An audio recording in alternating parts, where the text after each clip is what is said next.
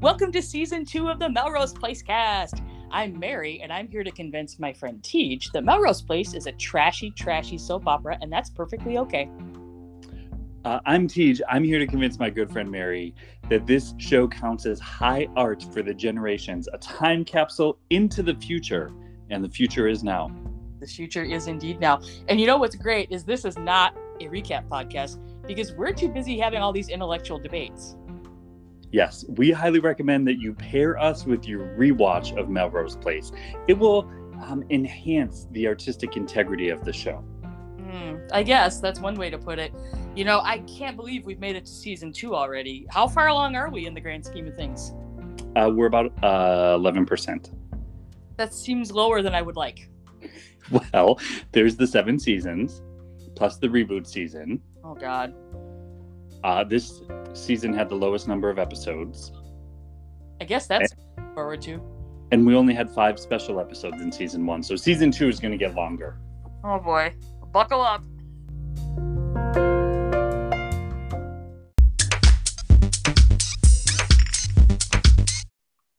Hello and welcome to the Melrose Place cast. Today we are talking about season 2, episode 28, titled "The Bitch Is Back." Woo! Ooh, she's back. Yes, she's back. I'm Mary. And I am Tej. And Mary, this feels like it should be just a celebratory episode of the Melrose Place cast. It is a lot of excitement packed in. You know, it's just exciting that the word bitch is in the title. Oh, Jesus Christ, the cat. I'm so sorry. Should we, just a second. No, get out. Go. Come on. No. Go. I'm going to keep all this audio in. No, it's terrible. It's a way to warn people about the dangers of cats. Oh, they are a lot. Yeah. They really are a lot.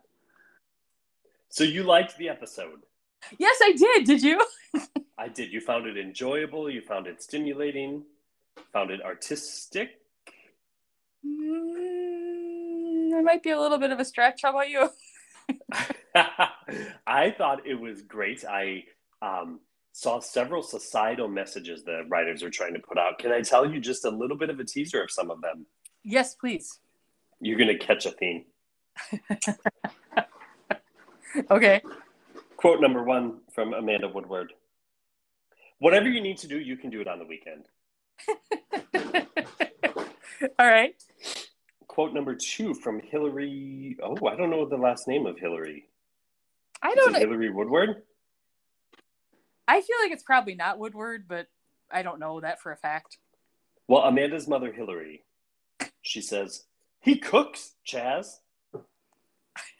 You know what? And then that is a bonus. Yeah. That is a bonus. Yeah. And then finally, the last quote comes from our good friend, Sweet Sydney. Oh. "I'm getting a divorce, okay? Like the two of you will someday." That was a high point for me. That was great. And you knew I was going to bring it up. Yep. I would like to start with Amanda Woodward. Whatever you need to do, you can do it on the weekend. Okay. So this is what happened. Billy and Allison continue to suggest that they're going to get married this season. They sure do. And Allison's father has a gift, Mary, a gift.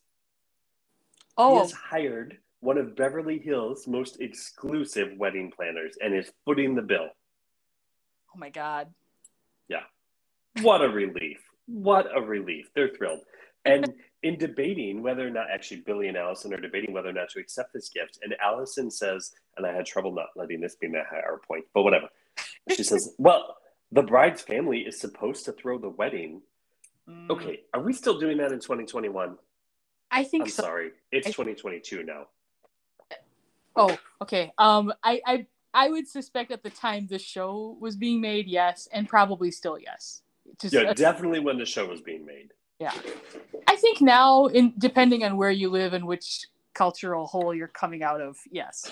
It just that's just blatant. Oh my god, that's so gross. That is so gross. Why do we do that?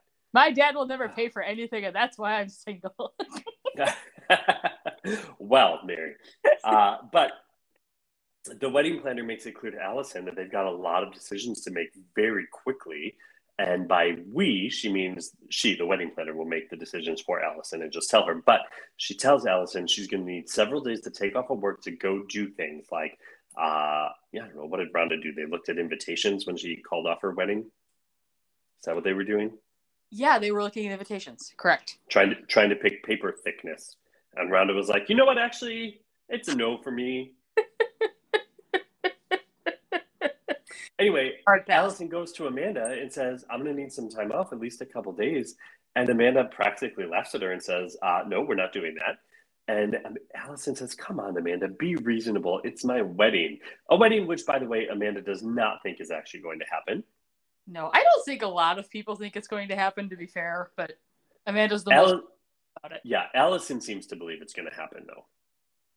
This week, yeah, she does. Yeah. So anyway, our point that I'm making, there was this debate and discussion about whether or not Allison should be able to take some time off, and Amanda captured the American overworked ethic. I think that's how I would like to phrase it. Is that fair? Yeah, I'll allow it. Yeah. The overworked ethic of America, by saying anything you need to do, Allison, you can do it on the weekend. And it comes from this old mindset of your time is mine. I've paid for it. And so therefore you have to do what I say, etc. And it reminds me, Mary, that the 8-hour workday, the 40-hour work week, one is a well-earned, hard-fought victory from unions. And we should all thank unions for that. Mm-hmm. But two, it was created in a time when only one working adult in a adult household was working. And the other one was there like doing housework. Yeah. Nobody ever expected, at least back then, for a person to work a full-time job, which has morphed into 50 hours a week pretty regularly, I would say. Yeah. Yeah. And manage the household without anyone staying at home all the time. And yet that's the rat race we've all found ourselves in prior to COVID. And now COVID has got a lot of us tapping out, and it is making business leaders angry. Business leaders like Amanda Woodward, who thinks anything you need to do, you can do it on the weekend. Well, I mean, yeah. I mean, yeah. You can say it. You can say it. I mean, I think you're right. I think it's pretty obvious that you're right. You can say it. You'll just plug me in saying it anyway, because I think you're right. I think it's pretty obvious that you're right. Because I think you're right. I think it's pretty obvious that you're right. Because I think you're right. I think it's pretty obvious that you're right. I did the first part of when Amanda was griping at her, and she said, "You just begun to concentrate on work again after all of your relationship drama." Well, you know, okay, that's fair. That's kind of fair. But I mean, I think the point you're making, yeah, I mean, I think there's still a very prevailing mentality that work time is for work, and you should be assuming you will be working during the middle of the day if you're a person who works a regular 9 to 5, and make your other plans at other times. Oh, okay. So you make it sound bad. The other way. Yes, of course you should plan to be working while you're working. But this idea that this is, I think, the suggestion Amanda seemed to be making was that Allison was trying to be lazy or get out of work or was not committed to her job just because she also had things happening in her personal life that were going to require some time and attention, of which Allison was planning to use the company's currently stated paid time off policy for, and she was being made to feel like that paid time off is not actually hers to take. That is the point. Oh, sure. Yeah, that's pretty common too. I will, in Amanda's defense, again point out Allison needs to take lots of time off for various personal issues. This happens pretty regularly. So not that she shouldn't have time, but I can maybe kind of understand why Amanda's like, this seems to happen a lot. Mary is per corporation. Got it. This is great. I hope there's some big business people listening and they're like, that one's got what it takes. We got to get her on the team. Yeah, get her in a power suit and have her come in here. Wave a stick around. I'll do it. You will. Poorly, but I'll do it. Well, that ends my first point, Barry. Did you have an example of this show being less than the highest of art? Wow. Wow. I'm debating where to start because really, all three main plot lines this week are soaporama. What? You know what? I was gonna start somewhere else, but I'm gonna kind of build a little bit on where you were, and Okay. I call this one. I know I'm not supposed to like the wedding planner, but even a stopped clock is right twice a day, right? So as you mentioned, Allison's father has hired a fancy schmancy Beverly Hills wedding planner. She reveals this to Billy when he gets home from work one night, and he is eating food out of a pot like a dog. Oh, Jesus, Mary. And also, I'd like to point out, Allison is quite frankly horny again, as decided having sex again is fine. And I mean, good for her, whatever, but it's weird. The wedding planner, whose name is Sheila, which I don't know why that made me laugh. It just made me laugh. She has put weddings together fast before, but she says this is going to be a new record. He has ponied up a handsome fee, and Daddy was very insistent. Only the best for my little girl. Allison's like, oh, we don't want to get real fancy. And the wedding planner's like, this is your day, not your dad's. So this is your decision, but we got to do it now. And they also have to trust her because she knows what she's doing. And so Allison tries to start, and she's like, well, one thing that's important to us is food. The wedding planner butts in, and she's like, the food they're at the restaurant they're at is great. Like, they've got lamb and couscous. And she goes, what I like about this place is that they do flavors, but they're not too fussy for a man's taste. What do you think, William? You're a meat and potatoes kind of guy. And I was like, well, he is. She's not wrong. He's like, it's Billy. And No, Mary. He's a SpaghettiOs and Lucky Charms kind of guy. He's an ice cream while video dating kind of a guy. Oh my God. So she just kind of barrels over them. And that's another recurring theme.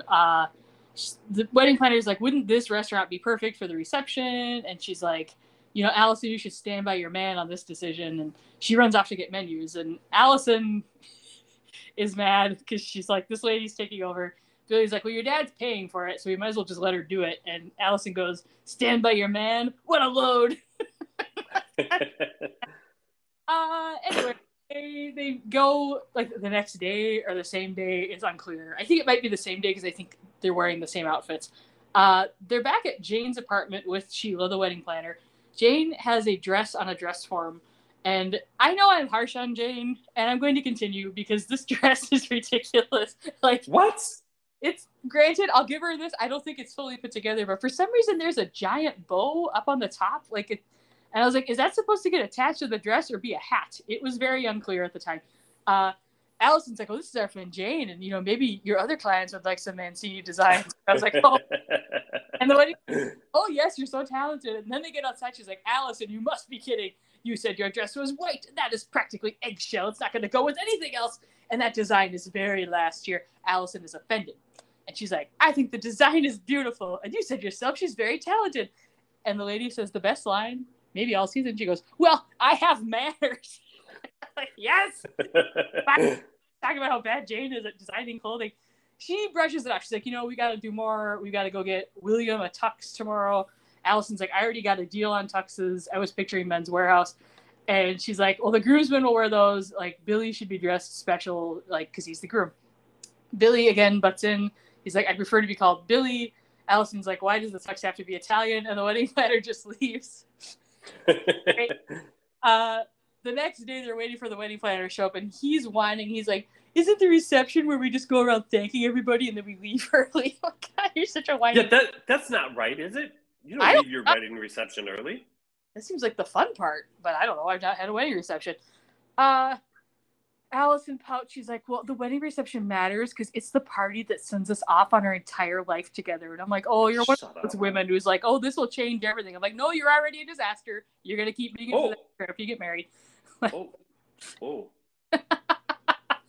Allison wants to decide on this reception place before Sheila gets there because she's going to run over them. Billy's like, this is all getting to be too much. Allison shouts out a suggestion, and he just goes, fine. And then the wedding planner gets there. But it's not the wedding planner. It's Jane. And she goes, if you wanted to fire me, Allison, you could have told me yourself. And she says, you know how much work I put into that dress. And I was like, question mark. Allison doesn't know what she's talking about. And Jay's like, well, Sheila just called me 5 minutes ago from her Mercedes. And she said you picked out another dress that looks like something Caroline Kennedy wore. And Allison's like, no, I'm wearing your dress. I want to look like me. I'm like, do you? Do it? Okay. Yeah. Oh, jeez. The dress is so bad. Mary, come on. What was wrong with the dress? It was a mess. We gotta let it go. Wedding planner shows up. She like tries to like kiss up to Jane. She's like, "Oh, no hard feelings." Yes. Do you do tablecloths? I laughed. I had to pause and I laughed so hard. Allison's like, I'm gonna wear Jane's dress, and she was like, "Well, it's open for discussion, and we just found something else." And Allison's like, "You went behind my back," and she was like, "Well, I spoke to William about it at the tuck shop," and he chimes in. He goes, "It's Billy, and you're fired." Ooh, and she's like, "What? What will your father say?" And Allison's like, "Sorry, Sheila, I'm gonna have to stand by my man on this one." Ooh, Allison. And then Sheila gets one more zing and she goes, "I'm billing your dad for everything and you won't have enough money left to have your wedding at a bus station." And she leaves and Billy goes, "Shooters?" And I was like, does that mean they're going to Shooters or he's suggesting Shooters for the wedding? Either or. It could go either way. The final scene of the episode, my favorite scene, it's very short.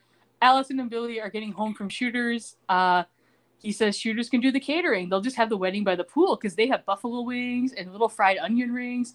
And Allison's like, "We're getting married in the place we fell in love in front of all of our friends. This is the way it was meant to be." They start kissing. Sydney walks in. Sydney, we'll get into her in a little while. She's had a rough day. Billy's like, "What are you doing here?" And she says, "I live here again. Not like it's any of your business." And then she looks at them and she goes, "I'm getting a divorce. Just like the two of you will someday." Holy shit, Sydney, good job.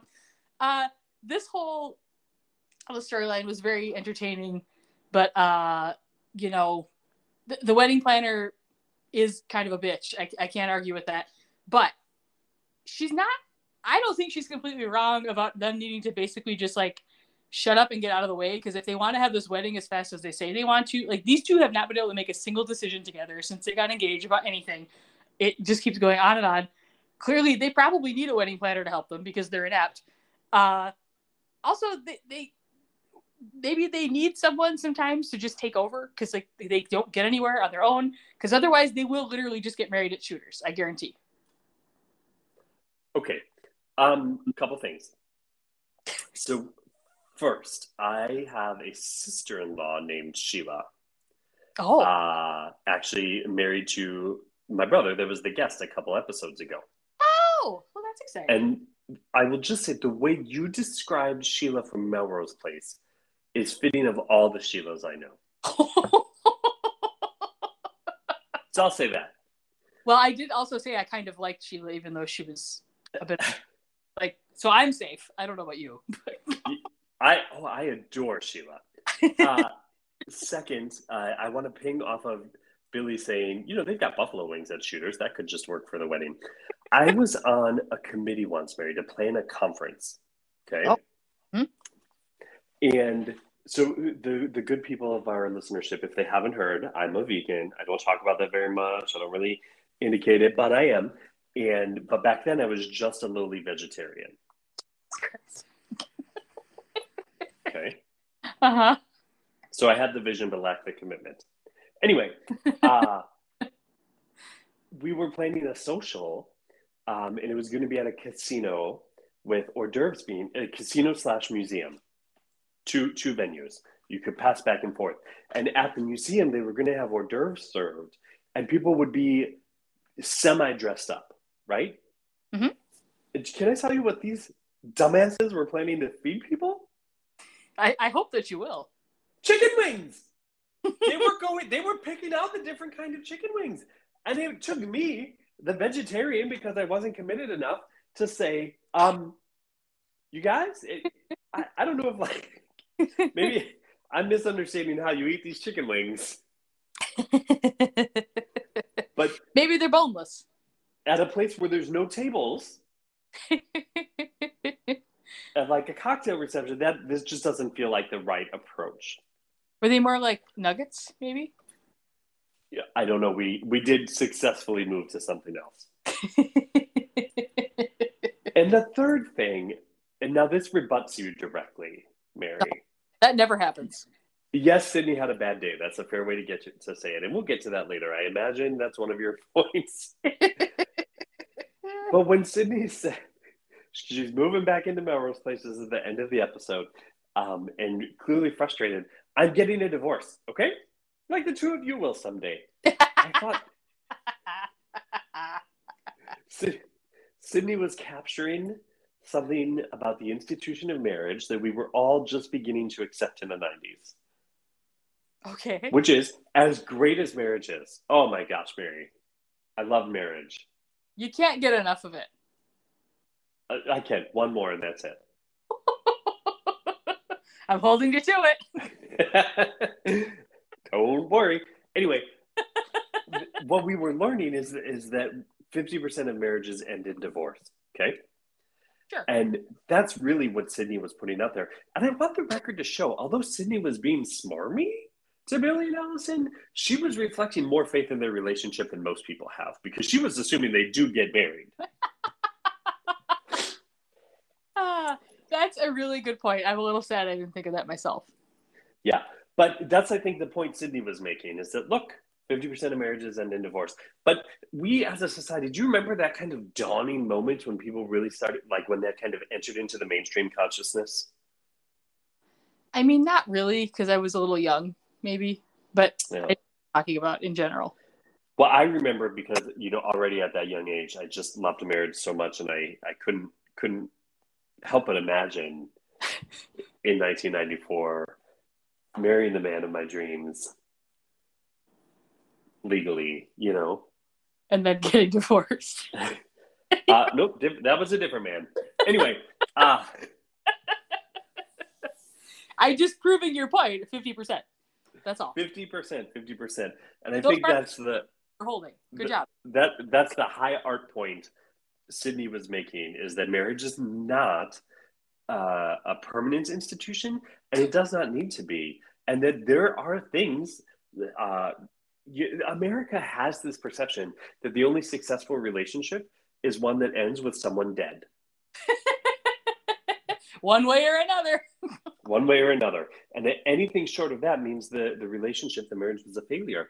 And Dan said, this is ideas ripped directly from Dan Savage, but Dan Savage always says, there are successful short-term relationships. There are long-term relationships that end that were successful. And we need to not think of those as failures. And I think that's what Sydney was saying. She didn't fail in her relationship with Michael. She just stopped. Not by her choice. And suddenly. Yeah. I don't know. Did I persuade you, Mary? I'm going to have to say no. Oh, fuck. All I've got left is he cooks, Chaz. That's my final argument. This is, look, not my week. You know what? I respect that you keep trying, even in the face of these odds. Well, I don't have to tell you, Mary, but the bitch is back. And this week's episode of the Melrose Place Cast is sponsored by Dr. Kimberly Shaw. What? Again. So she's been busy in her period of convalescence, right? So obviously she's creating all sorts of new products, the wondrous weather widget, which we heard about, but she's also dabbling into the service economy. Now, on Mulholland and Vine was Dr. Shaw's marriage counseling. Oh, R.I.P. Who didn't love marriage counseling? Well, let's just say it didn't work out well as a business venture. Oh. So she shuttered that, and instead she's the revolutionary pioneer for this new service, which I am so excited to tell you about. It's called Dr. Shaw, the Art of the Reveal. Oh wow. Yes, the reveal, Mary, not the reveal. Okay, I'm with you. Because Dr. Shaw was the first, I'm going to say it, the first drag queen on national television to do a wig snatch. Oh my God. And to think we just watched it again. And we just watched it again. It was television history in the making, and it was a sight to behold. And now Dr. Shaw is offering her brilliant strategies on wig reveals and other kind of reveals to anyone who wants to make a statement. Holy crap, this is exciting. It's so exciting. Now, she's been operating this business for a while. People haven't really noticed yet. But you know who she has caught on with? Who? Drag queens. What? Every one of her major clients so far has been a nationally known drag queen. Can I tell you some of the great examples of Dr. Shaw's work, which you're familiar with, but probably didn't realize it was Dr. Shaw? I feel like you're about to blow my mind. I can't wait. I am going to just rip it right out of your head like it's a wig. I hope it leaves a gnarly scar. No, you don't. That would be terrible. But listen, here's one example. It was the season 9 finale of RuPaul's Drag Race. Okay. Miss Peppermint herself is dancing to Stronger by Britney Spears. You remember the moment? I do. And she's wearing this outfit that almost looked a little steelish in nature, almost like an armored skirt, if you will, if they make such a thing. Sure. And we're moving to the climax, right? There's the typical 90s pop song fallout. Here I am. And then Peppermint reaches behind her, plays with her belt, and she does a little spin. And as she spins, the skirt falls away to reveal a whole new outfit, which had been there the whole time. That is the work of Dr. Shaw. And that put Peppermint in the finale of RuPaul's Drag Race, in the final 2. Wow, I had no idea Dr. Shaw was involved in that. Oh, it gets better. Let me tell you one more. We're talking Violet Chachki. You didn't think Dr. Shaw was working back in season 6, but in fact she was. We had Violet Chachki on the Fashion Runway Challenge of RuPaul's Drag Race come out in a black number with just a little bit of red tartan accents. Mm-hmm. Do you remember this? Sure. And then Violet Chachki, with all the joy in her eyes that she normally has, she's a very unpleasant person, just undoes her belt, drops the outfit, and boom, under that little black number was an entirely red tartan outfit, making even Carson Kressley, the guy from the original Queer as Folk, lose his shit. That was not Violet Chachki's genius. It was Dr. Shaw's. Wow, she's really made an impact. She has. Now, some people have thoughts, do I really need to hire Dr. Shaw? Can't I just do my own reveal? Yeah. Well, Mary, that doesn't turn out well. Let me tell you some examples of that. Okay. We had Asia O'Hara tried that. Oh, is she ever embarrassed? That didn't go well. It did not go well. So it was the season 10 finale, and she's in her little dance-off number, and she's got Madonna-style breasts made of netting for no reason. It was unclear. And then first she does her wrists, and then she opens up her breasts so that butterflies will fly away to give this metaphor of hope and optimism. So she said, what happened was she had terrorized these butterflies, and they just lay stunned on the ground while everybody's mouth was agape. Oh, those poor butterflies. She should have hired Dr. Shaw, who would have told her, don't use live animals in your act. No, not when they're tucked in your clothes, especially. Or speaking of tucked, Trinity the Tuck. Mm. She's got to do a number lip syncing for her legacy to spin you right round.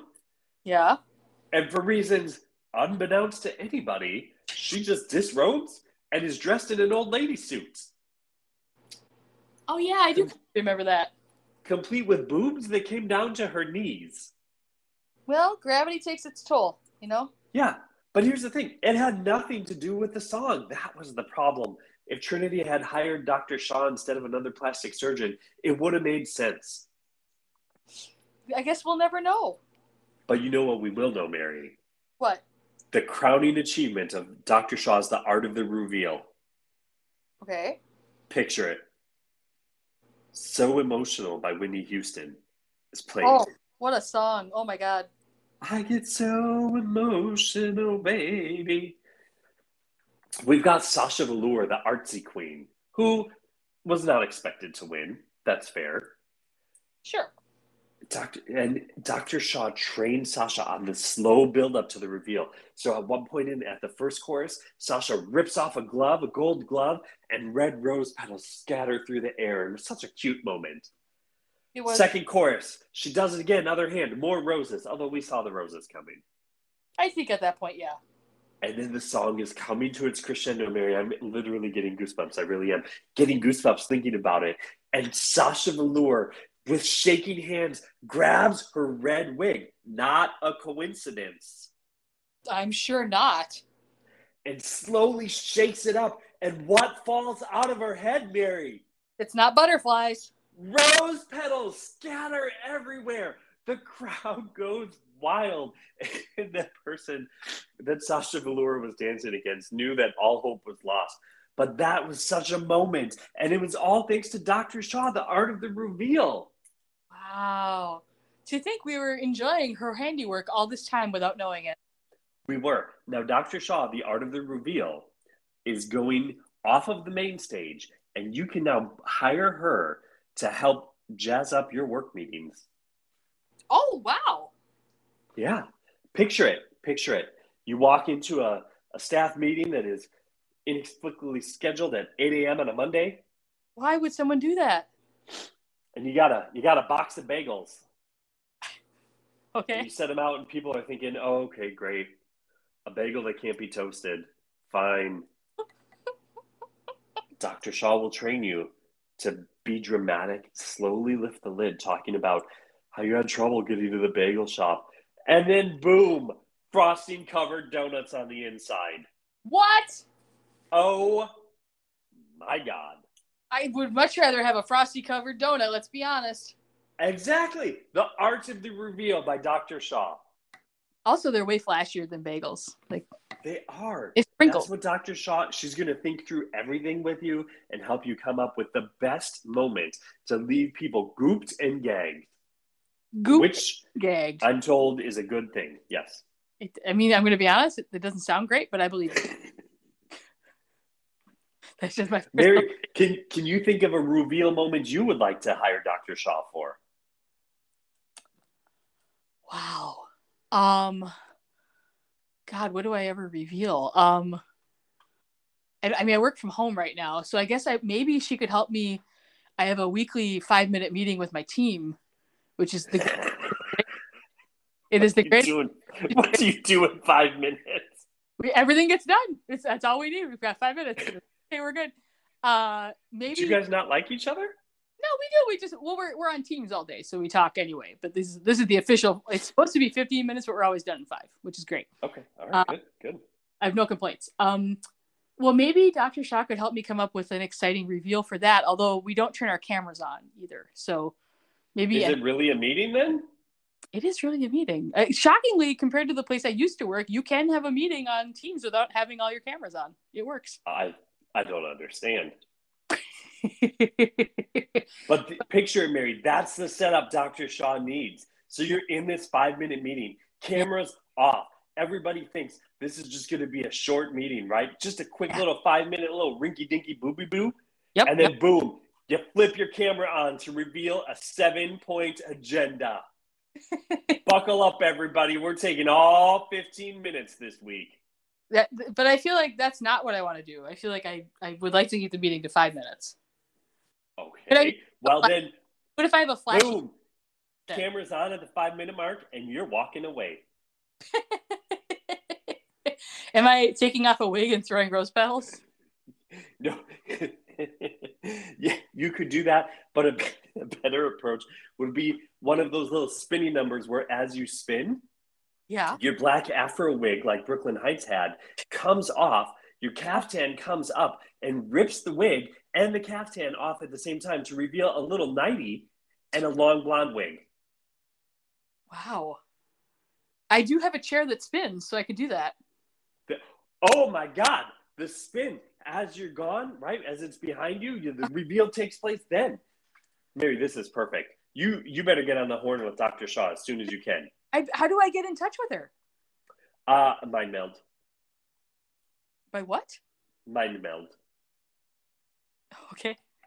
Yeah, that scar was the 5G being put in. She was a pioneer there too. So she doesn't have the COVID vaccine because she got the 5G back in 1994. 5G. Okay. Yeah. Well, that I like that. Yeah. So you just communicate telepathically. Oh, well, what if I don't have the 5G? Can I text her? Then stay away from me if you haven't gotten the COVID vaccine. You shouldn't be around people. Which is, people don't want me around, so that's fine. I'm worried. I do worry that I sound a little bit judgy to people who aren't vaccinated when I mean to sound a lot bit judgy.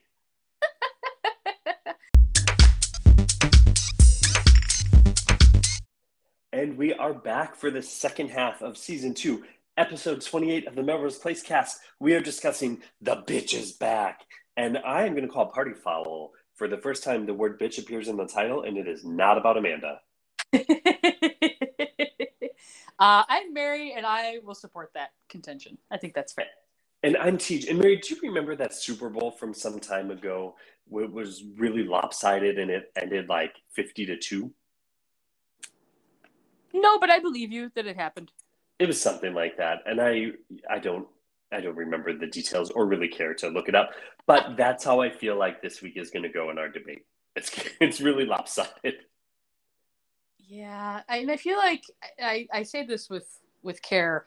Oh, really? I feel like this is going to continue lopsided for a little while. From what I remember of CB coming up, there's a lot that's coming here, and remember, they had to postpone the bombing because it was too real relative to the Oklahoma City bombing. Yeah. So maybe it won't be as hard for me as you think.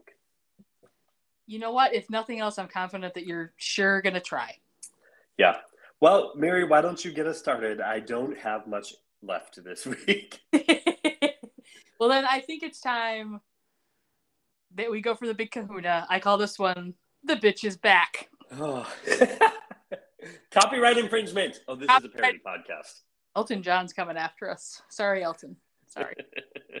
All right, let's just go in here. Michael and Sydney. Settle in, everybody. Just get in a nice comfy chair. Think about what's about to happen here. Michael and Sydney are walking on the beach in their bathrobes, drinking coffee. You know, it's a day where he feels like he could take over the world. And she goes, "You've already done that." Oh, they're so supportive. They're just having a nice time. She says, "I'm going to get out of the hooker business for good." She's got one more hotel party to run. But then she's out of the hooker business, and she's just going to be a doctor's wife full-time. Michael is thrilled. He says, "No one has ever done that for me before." I'm like, oh. Yeah, this bitch. Oh, my God. That reminds me, do you remember when Billy moved in with Amanda, and he was like, "Allison never did my laundry for me." Oh, yes. Oh, God. Oh, these men. She says she'll be home late tonight, but it's the last time, and from then on, she'll take care of him any way he wants. There's like a revolving shot that goes around them, sort of swirling on the sand. Michael looks back at the beach house and he stops short because what is it that he sees? Is that Kimberly? Is she Kimberly? The ghost of Kimberly Shaw? The ghost. Weird. He blinks, but then he doesn't see her anymore. And it's like, oh, okay, but there's wailing guitars, so we know something's going on. Later that night, Sydney is off at her hooker party. Michael's at home by himself. He's drinking a beer and reading a book, which I don't know if I buy the second half of that sentence. He's in bed. He hears something and he calls up. He thinks Sydney's home and he goes out to the kitchen to investigate. Bear in mind, it is inexplicably yet another dark and stormy night in Los Angeles. I thought they didn't get a lot of this weather, but okay. Lightning flashes and we see Kimberly standing at the end of the counter. And Michael kind of rubs his eyes. He flicks on the lights. And Kimberly is there. It's real. And she says, "Oh, it's nice to see you again, Michael." And the thunder rolls. Michael's confused. He says, "Is it really you?" She says, "Maybe. Or maybe you're going crazy." And the lightning flashes really bright. And he winces. And when he looks back, she's still there. And she goes, of course it's me, silly. Do you want to touch me to make sure I'm real?"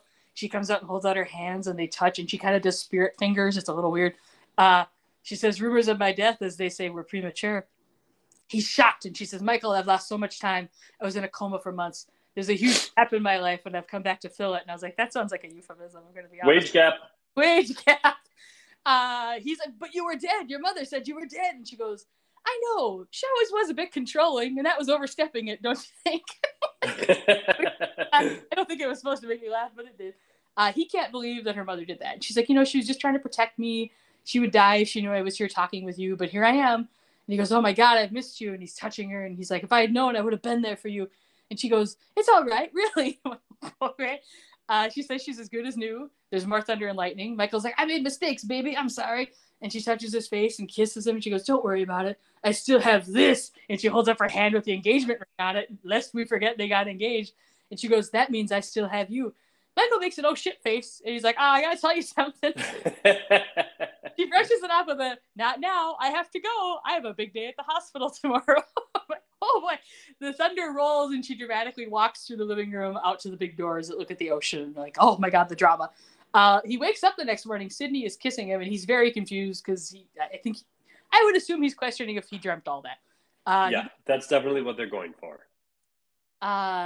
Sydney's trying to get in his pants, but he's like, no, I gotta go to work. And so she's like, okay. He gets to work, and Kimberly is excited because she has her old locker back. It's almost as if the last 5 months never happened.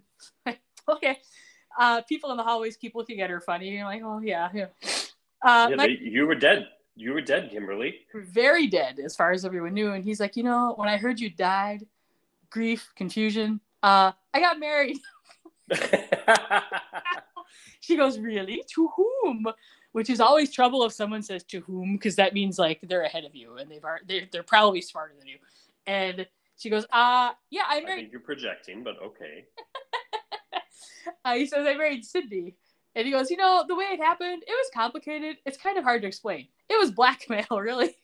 She slams their locker, and there's an evil guitar lick, and she goes, it doesn't matter why you did it, Michael. You're just going to have to get rid of her.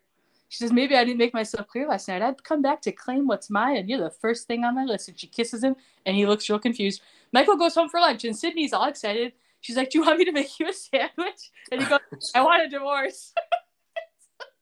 And she doesn't understand, and nor should she. And she's like, this isn't funny. And he's like, no, like, I woke up from a bad dream, and I want to start all over. She's like, I can really screw up your life. Like, I will tell people what you did. Let's forget. She's calling in the blackmail. She sure is. He just grabs her and pushes her toward the bedroom. He's like, put your clothes in a bag and get out. And she's like, I'm going to do it, you smug piece of scum. I'll ruin you. And he goes, don't call names. And that's not okay. She says, you're going to go to prison and you're going to be the wife. And I'm like, oh, that's inappropriate. Yeah, Sydney. That was they should not have made that joke. No, they shouldn't have. But they did. Later, we come back to the hospital. There's a detective there, and there's a lineup that features Michael, Sydney, and Matt standing in a row. The detective says that Sydney has made some allegations about Kimberly's death, and the cop asks Michael if he was drinking, and Michael's like, no, and Sydney's just making this up because they're getting divorced. He asks Matt if he had access to the blood alcohol records, and Matt kind of almost, no, not really, no. No. I would have been so suspicious because Michael is standing like so nervously. He's got his arms folded and he's all tense. I'm like, okay.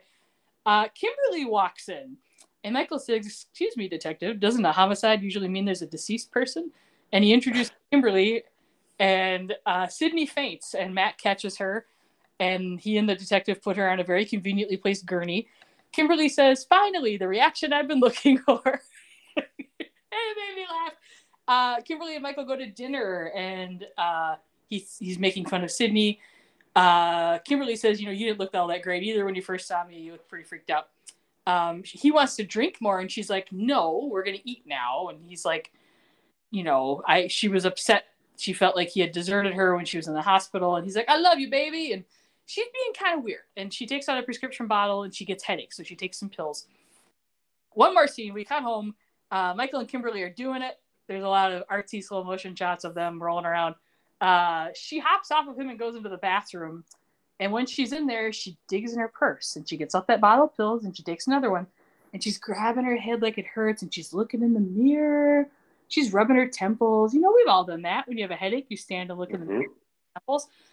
And then she reaches up along the side of her head, and she kind of grabs a hold of her hair. What's this? What's happening? She pulls off a wig, Tej. There's a huge scar on the side of her head, and her hair is like growing back in underneath, and she stares at herself in the mirror, and they really get close to that scar, and I'm like, oh, it's the mother of all wig reveals. The bitch is back. She is back. And look, that wig reveal, first of all, it was an iconic moment that captured America's attention. Yes. It's one of the first things you think of when you think of Melrose Place. Yes. But far be it from me to be critical of the writers. No. But I would like to have a word with them directly right now. So, writers, I assume you're listening. Yeah. Oh, naturally. This was such an impactful moment. I am so bitter that you gave us a whole episode of Kimberly like wandering through town and in the hospital. The way it should have come was how I remembered it, which was she was gone, she was gone, she was gone. And the first we see of her is when she has that sex scene with Michael and then rips her wig off.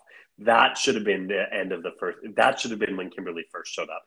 And then the next day, we do this. She shows up at the hospital and she talks to Michael and all of that. Oh. So, yeah, that was wrong. And I think for that reason, and maybe that reason alone, I might have to agree that it wasn't high art for the generations. But it was interesting to see that Sydney did pull the trigger on attempting to use the blackmail on Michael. I was not convinced that she would. Yeah, I didn't remember for sure how that all went. Yeah. But it was also interesting to see that in the moment, even though Matt had a signed confession with Jane, that as far as he knew, Michael and Sydney still had a copy of. Yeah. That he would just lie to the police officer. Well, yeah, because he didn't know about Kimberly at that point. Like, he didn't have any... Yeah. Unless... I understood Michael's smugness, but not Matt's. That's a good point. Yeah, I don't know. Although at this point, Matt's in so deep that, I mean, maybe he just has to keep going with the lie. I don't know. Well, I think he's in the clear now. I think they're in the clear now. So all he saved Michael from was a DWI ticket. Oh, man. I'm sorry. That's Wisconsin. It's more than just a ticket everywhere else. You get up to 4 of them. You collect all 4. And then something happens. Mary. I'm not saying it's okay. It's just how it works, isn't it? I don't know. I've never had one because I don't barely drink anything. Yeah. Well, there we go. Mary, since I can't argue your points about this particular storyline, can I make my best effort at what remains? I would love it if you'd try. So here's what's still on the table. Hillary Michaels, I looked it up, it's Michaels. Hillary Michaels is on the scene, the owner of Models, Inc. We see this because Sarah, a named model in Joe's fashion shoot. Did you notice that was weird when Joe started referring to them all by name? Yeah. Yeah, she doesn't normally do that. No, because they don't matter. Yeah, they don't matter. But this one does, because this is the beginning of the Models, Inc. spinoff, which we need to decide what we're going to do about that, Mary. Yeah, we do. Yeah, we do. Okay, we do it. Yeah. Anyway, this is the beginning of the spinoff storyline. Amanda shows up at the shoot. Sarah, we learn, is doing great work with Joe. And Amanda says, I told you never to hire anyone from Models, Inc. She's fired. And the Sarah says, what did I do wrong? And Amanda said, you joined the wrong agency, kid. I like when Amanda talks like a 1940s sports reporter. Weird. Yeah. Well, it backfired on her because Bruce comes yelling at Amanda because the owner of Models, Inc., yet to be identified, called and yelled at Bruce. And Bruce said, I looked at the records. You have effectively blackballed Models, Inc. from D&D advertising, and that was not your call to make. Amanda started to say something, and he said, you don't talk, you listen. And I was like, sir, you do not talk to Amanda Woodward that way. She will have your job and hang you out to dry. Oh, Hashtag spoiler alert. Thanks. Spoiler alert. Yeah. And he says, we're going to have a meeting with Models, Inc. We're going to hire Models, Inc. models. And he said, you're going to come into that meeting, and I expect you to grovel. Amanda Woodward. Amanda Woodward. She grovels for nothing. Nothing. No one. Well, this is what happens. The meeting is happening, and in comes Amanda. And what is clearly a surprise to Hillary Michaels, she was not expecting Amanda, but Amanda was clearly expecting her. And we learned that the owner of Models, Inc. is Amanda's estranged mother. Amanda's mother left when she was 12, which does check out with a backstory from season 1. Yeah. And Amanda is yelling at Jake about how much she doesn't. Jake gets involved and tries to tell Amanda to make up with her mother. And Amanda yells at Jake about that and is not interested. But next we then see Hillary and her boyfriend are out to dinner with Amanda and Jake. Did I miss the connection that made that make sense? It was pretty weak. So yeah, she was yelling at Jake for talking to her mother, and Jake kind of took it, but then at the end he's like, my parents were jerks too, but they're still part of me, whether I like it or not. And so I think they were implying there that like that was supposed to be food for thought for her, and maybe that's how they got to the dinner. Oh wait, no, they had to go to the dinner because it was quote unquote a business dinner. For the record, Jake kicked his mother out of his apartment off her couch and put her on a bus to the middle of nowhere so he can sit down. Poor Stella, who was good friends with Sandy, got kicked to the curb. She was a waitress. Yeah. Just wait. Anyway, so they're all having dinner, the four of them. And one thing of note, Chaz starts to play footsie with Amanda, running his foot up high up Amanda's leg. Yeah. Yeah. But as they're talking, Amanda's bragging about her boyfriend, Jake, who apparently is quite a good cook. I don't know that that's been established. Although he was cooking for the teenager, for Kelly. He said he can make steak, burgers. What was the other thing? I wrote it down. I don't know. I paid attention because these are important things. You want to find men who cook. He can marinate steaks. He can make burgers and the occasional corn on the cob. And of course, don't forget his naughty nog. His naughty nog, Jake's naughty nog. Well, anyway, Hillary gets excited, eyes wide, and she turns to her boyfriend and says, "He cooks, Chaz." And this is high art because, again, Melrose Place has always been doing this battle of the sexes bullshit. And the expectation that a man would not cook is what is clearly infused in Hillary's initial comments. And that's what I think was high art for the generations, capturing the substantially low expectations for the amount of effort that gentlemen should be putting into household responsibilities. That's what I got. Well, this is awkward because I was going to talk about how trashy the storyline was. I don't get it, Mary. Really? Do you want me to just launch in? Let's do it. All right. I call this one, We Meet the Ex-Mrs. Daddy and Model. You're welcome. I won't recap, but I'll find. Okay, so they're having a photo shoot on the beach, like you mentioned, with Joe and this model, Sarah. The clothes they are wearing, I believe, are true to the time because I remember getting catalogs, even though I never shopped in them because I lived in a rural area and my parents wouldn't order things from catalogs. Was there one called Delia's? You probably don't remember, but there was one that was like sent to teenage girls. I think it was called Delia's, and they had like quote unquote cool clothes, like the cool stuff that they didn't have at JCPenney where you lived in your rural town. And so these models are wearing these dresses that, again, I believe really existed because I kind of remember seeing pictures of them, but they're wearing like frilly aprons and they're carrying parasols. And then they're wearing like Easter bonnets. It was very confusing. I did not understand what these outfits were. Then Amanda shows up on the beach, and I can only describe her outfit as like, it's a business suit, but she's wearing like this really tight vest that looks like a corset. It's like something like a serving wench at a beer garden would wear on. Jesus, Mary. Outfit to wear to this. So weird. She looks great because she's Amanda, but still, it's weird. It was a weird look. The whole thing happens like you described, where she gets called out. She hasn't been hiring models, Inc. models. She goes in, and we have the big reveal, like, oh, it's her mother, ta-da! And there's a commercial break, of course, which is very soapy. They get into it. Hillary's like, I'm sorry I got you into this, and you had to apologize in front of your superiors. And Amanda clarifies, the only superior in the room was Bruce. The other ones were just there to humiliate me. Like, oh, she's like, I didn't even know where you were all these years. And Amanda's like, Daddy told me where you were. All I wanted to do is make sure I had nothing to do with you. And Hillary's happy. She's like, sometimes business has a way of bringing people together. She was sorry to hear about what happened to Dad.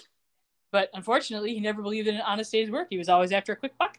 And Amanda's like, we might have to do business together, but don't you ever talk bad about Daddy. Oh, God, Daddy. She is not going to let this go. She's like, you left when I was a kid. I'm never going to get over it. Hillary calls her Mandy, which I believe will come up again in a future episode. Did you remember that came up with Jake? Yes. Yeah, that's he what called her Mandy. She did not like it. That has not happened yet, but it will soon. She talks about the day she left and how she felt so bad because she went in Amanda's room and she looked at all her little 12-year-old girl things and she felt like she would die when she left. And Amanda's like, well, you did it anyway, didn't you? And like Hillary foreshadowing, she's like, there are things you don't know about Daddy and his lawyers.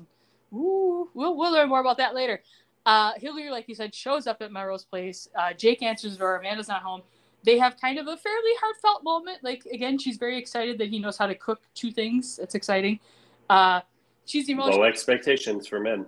Low expectations. She looks around and she's like, I'm just so proud of Amanda. Like, she's built this good life. She works so hard and she's with a guy who's nice to her. And, so at first she kind of had lied to Jake when she got there. She's like, oh, I'm here because we're planning a business meeting. And then she's like, I really just wanted to come see her. Jake is very sympathetic and empathetic. And he's like, let me try to talk with her and see if I can like loosen this up a little. And again, Amanda, that does not work on her. So very upset. She's mad at Jake. She's like, you know how I feel about her. Why are you caring if I even make up with her? What is it? I'm not good enough the way I am. You got to jump in and make me cozy with my mommy and make me softer. What do you think? I go, oh, thank you for making me whole again. I'm like, you know what? That's not an unfair thing for her to say in that moment. I think I felt like that was, for Amanda, a realistic concern she would have. Jake's like, no, what's your problem? And she's like, I don't want to get hurt again. I opened up to you. I shared all these private things with you. I need you to promise to respect my feelings about this. She never want to talk about her mother again. And he's like, yeah, I get it. My parents aren't prizes either, but like, they're a part of me either way. And like, you can't run away from that, really. Yeah, I mean, you can send them on a bus. Send them on a bus back to Arizona. That's true. They're having this dinner. Thank you for bringing up Chaz. With all due respect to anyone named Chaz, Chaz to me is just a red flag, the name Chaz. I don't know why. It just sounds like trouble. Much respect to any Chazes who are listening. Yeah, it's this is clearly trouble already. Like, Chaz is clearly not good by the way he's being played and the way he acts. Again, like you said, he's kind of running his foot up on Amanda. There's a lot of debate about whether or not this is a good idea. And Chaz is like, we can all do our best to be a big, happy family, or you two can keep feuding. It'll just get nastier. Hillary knows a lot of people in the business. Not a good enemy to have. And Jake's like, is this some kind of lame threat? You're messing with the wrong couple of people. Hillary kind of shuts Chaz down. She's like, knock it off. And then they eat dinner. It's soapy. This was soapy, the whole thing. I mean, I'll give this storyline credit. This Models Inc. spinoff seems like a much more organic offshoot of Melrose Place than the way we handled Melrose popping out of 90210. I was remembering Kelly and her friends drinking chocolate milk and which weird. So this makes sense. I mean, I'm not really on board because I don't care about the models, but okay. I liked the part, again, where Amanda was yelling at Jake about overstepping. And the parts about her not liking that she feels like he's trying to make her softer and like, I'm going to say feminize her maybe in a way, like, cause she's kind of hard and it's soapy, but I felt like it was a fairly astute point on her part. He does have a tendency to do that.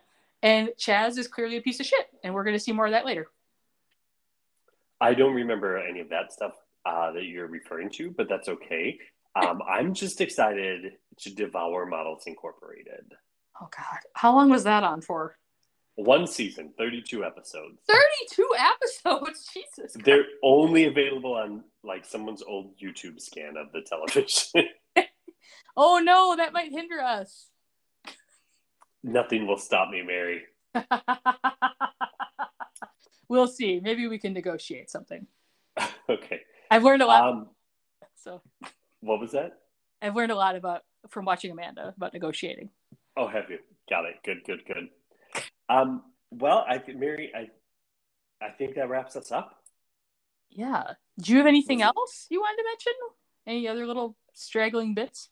I just really want to underscore how, one, how much I love my sister-in-law, Sheila, but also how Sheila, the wedding planner, said to Jane, "Do you do tablecloths? Because that would be great for you."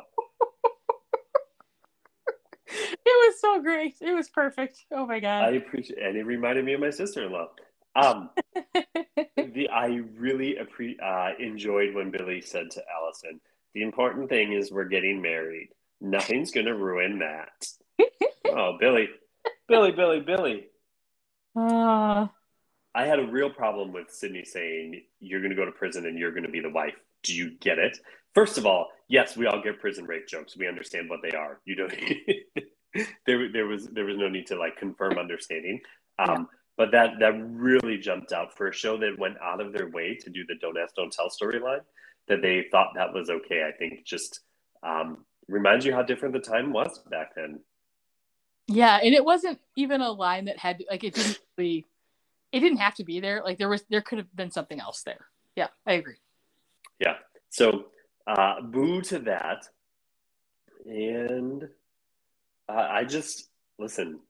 I remember watching that wig snatch moment, and until I started watching RuPaul's Drag Race, Mary, I would never. I remember thinking that a plot hole was the fact that scar is so bulky, like it's protruding, that there's no way a wig would cover it up. And now I see the things that are covered up by those wigs. Yeah. It's fine. It's fine. Oh. Yeah. Yeah, they would have, even in 1994 or whatever year this was, they would have been able to handle this. Yeah. Yeah. Well, that's all I got. What did you get? What else did you find? I really didn't have much else that we haven't already talked about. I really liked, there's a very brief scene before Michael really knows for sure Kimberly's back, where he's at the hospital talking with Matt about it, because he sees her, he's saying he sees her everywhere. He says, my conscience must be bothering me, and Matt deadpans, Michael, you don't have those. Yeah, that was good. And then he went on, and Michael's asking Matt if he thinks, well, could Kimberly still be alive? And Matt says, no, you're just tired. And quote, after all, you and Sydney had a pretty exhausting courtship, and the honeymoon was no picnic either. And Matt's a little bitchy queen. I love it. I wish they did. Oh. If they rebooted this, I feel like now he would do much more of this, and I would love it. Yeah, he went for the jugular. He really did. Bless his little heart. So at the end, there's one more scene with Jo at the beach. Apparently she's just been there all week because we don't see her otherwise. The model Sarah runs back up. She's been rehired. And she's like, I don't blame you for what happened, Jo. And they start putting on her makeup, and Jo spots a bruise on Sarah's neck. Goes, I just fell down the stairs. And we're like, uh-oh. Landed on my neck. Landed like you do. I mean, who hasn't landed on their neck falling down the stairs? My last little favorite bit. So Sydney has been kicked out of Michael's. She shows up back at Melrose Place, and she knocks on Jane's door, and she's like, I need somewhere to stay. Kimberly's alive. And Jane's like, you're nuts. Go. And she's back with Michael, and she said, it's like Night of the Living Dead over there. And Michael kicked her out, and she wants a divorce. And Jane says, blackmail isn't a very good building block for a relationship. And Sydney still doesn't take the hint. She's like, can I please just stay with you for a while? And Jane sarcastically goes, no, I don't think so. I'd rather set fire to myself first.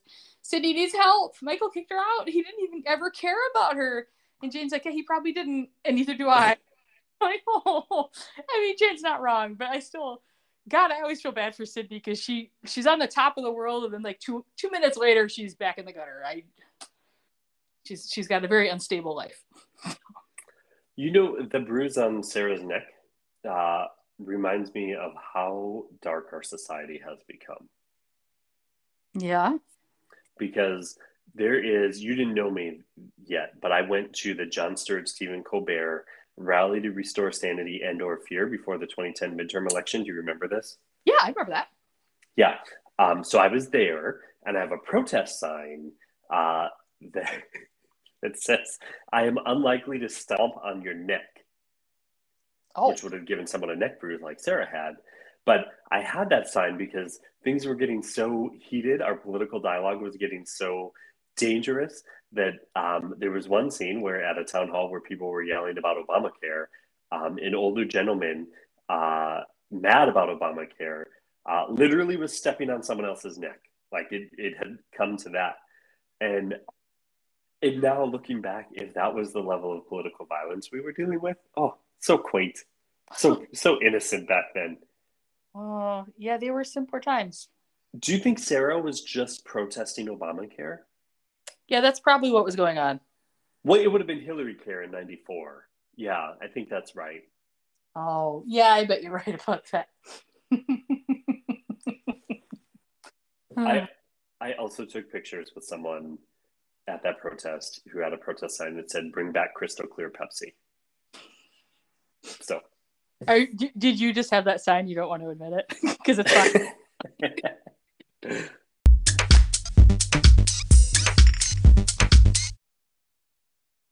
This week's episode of the Melrose Placecast is generously supported by the following sponsor. We've all been there. You have dramatic news to share, but shit, it's a bright sunny day. Who's going to pay attention to you in broad daylight? Everyone knows that to really get your message across, the weather needs to be as provocative as... That's why we are so excited to be supported this week by Dr. Shaw's Wondrous Weather Widget. Dr. Shaw's Wondrous Weather Widget was developed by renowned medical intern Dr. Kimberly Shaw, who recently found herself allegedly deceased at the hands of her fiancé, but who was actually whisked back to Ohio by her overprotective and overstepping mother. Who hasn't had to deal with an overbearing parent, am I right? Me. I've had to. Dr. Shaw was very eager to return to her home in Los Angeles to fill the gap that she left, but she knew she couldn't make her big reveal on a regular old Southern California day. It's always sunny. Dr. Shaw either needed to wait for a storm to roll in or conjure it up herself. Through proprietary technology unsuitable for me to explain right now, Dr. Shaw has developed her wondrous weather widget to help you dial up a maelstrom right when you need it, to shock and awe your detractors, ex-lovers, co-workers, husbands, mistresses, or pesky neighbors into shutting up and paying attention, police. Coming back from the dead? Wouldn't you rather have your dramatic reveal accompanied by a melodramatic clap of thunder and flashes of lightning? I mean, if you just walk into your ex's beach house, that's kind of anticlimactic, right? What if you're showing back up at your job after having been declared legally dead a few months ago? You know what? Jen from HR is bound to take your COBRA application way more seriously if you walk in a fog surrounding by you. What about your trip back to that little Italian place you and your boyfriend used to go to when you were still illicit? Wouldn't you rather... you want to walk in and order linguine with clams? Or do you want to use a wondrous weather widget to toss up a fierce wind that'll blow the doors wide open without blowing your wig off? Visit Dr. Shaw's Wondrous Weather Widget. Enter promo code ThatLittleTwit, and you'll get a free travel umbrella with your order. That's Dr. Shaw's Wondrous Weather Widget. Finally, the reaction you've been looking for. Mary, oh my goodness. We can control the weather? Only with this weather widget, which I can't really explain how it works. Listen. I mean, it's not like you're surrounded by a bunch of highly trained meteorologists, but... a bunch of them. A bunch. This sounds like the breakthrough we've been looking for. I'm just a little surprised that that our intention to control the weather is not to like increase food production or prevent calamitous weather events, but instead just to help people come back from the dead or make other dramatic announcements. Yeah, well, you know what? It's human nature. We think about ourselves first. And what do you think about more than like making a point? Not much. That's what this whole podcast is about. So that's a fair argument. Yeah. So I mean, you could use this weather widget to increase crop yields or, stop flooding and things. You could do that. Sounds great. That sounds great. You can also do that. But Dr. Shaw really made this with the human condition in mind and really wanting to give people the opportunity to make the splash that they need to make with their big news. Splish splash. Okay, listen, I'm in. I don't object to using this for personal reasons either. But I would worry just ethically if what I'm about to do to the weather is going to have some negative effects on others. Is there any kind of warning signs or what not to do? Or like, listen, if you want to be very foggy, that's fine, but do it when the planes aren't taking off? Like, oh, sure. Well, the good news is the Wondrous Weather Widget really has a fairly small radius of use. So if you're conjuring a storm, it's really going to be centralized over like maybe a 3-block area at best. So smart. Yes. Well, you bring up a great point. Like, you don't want to throw the whole city into a rolling blackout unless that's your intention. Then you could set up, I suppose, multiple weather widgets and have them work together. That's great. That's great. It's great. We really thought this through. I'm so glad Dr. Shaw, she's brilliant. First of all, she's Levin's prodigy for a reason. And not just because she's a bucking bronco. Dr. Cowboy. But, so she obviously needed to invent this in order to make her triumphant return and reclaim what's hers. But for her to be sharing it with the rest of us common folk, so fine. Is it reasonably priced, Mary? Yes. That's a fine question. Yes. It's 8 easy payments of $29.95. Okay, so $240. Sure, that's math. And to control the weather, that doesn't seem like very much, does it? It doesn't. And again, it's just a small radius. I can't get a bigger one. I would just have to get multiple. Yeah. And I'm sure, once this becomes more popular on the market, it's brand new. I mean, this is the premiere of this device. I would imagine once there are many Dr. Shaw's Wondrous Weather Widget enthusiasts, you're going to see YouTube channels pop up. You're going to see some TikToks. Yeah. People are going to come up with their own unique hacks for this device. And I can't wait to. And just the different impacts people are going to create, some for good, some for bad, some for what do they call that when you have influence? Clout? That's a good word. Yeah, all those things. I can't wait to see it. The good people of America are going to get so much good use out of this. It's a little bit like drone technology, right? Like at first we were like, oh, great, you can take cool pictures of golf courses.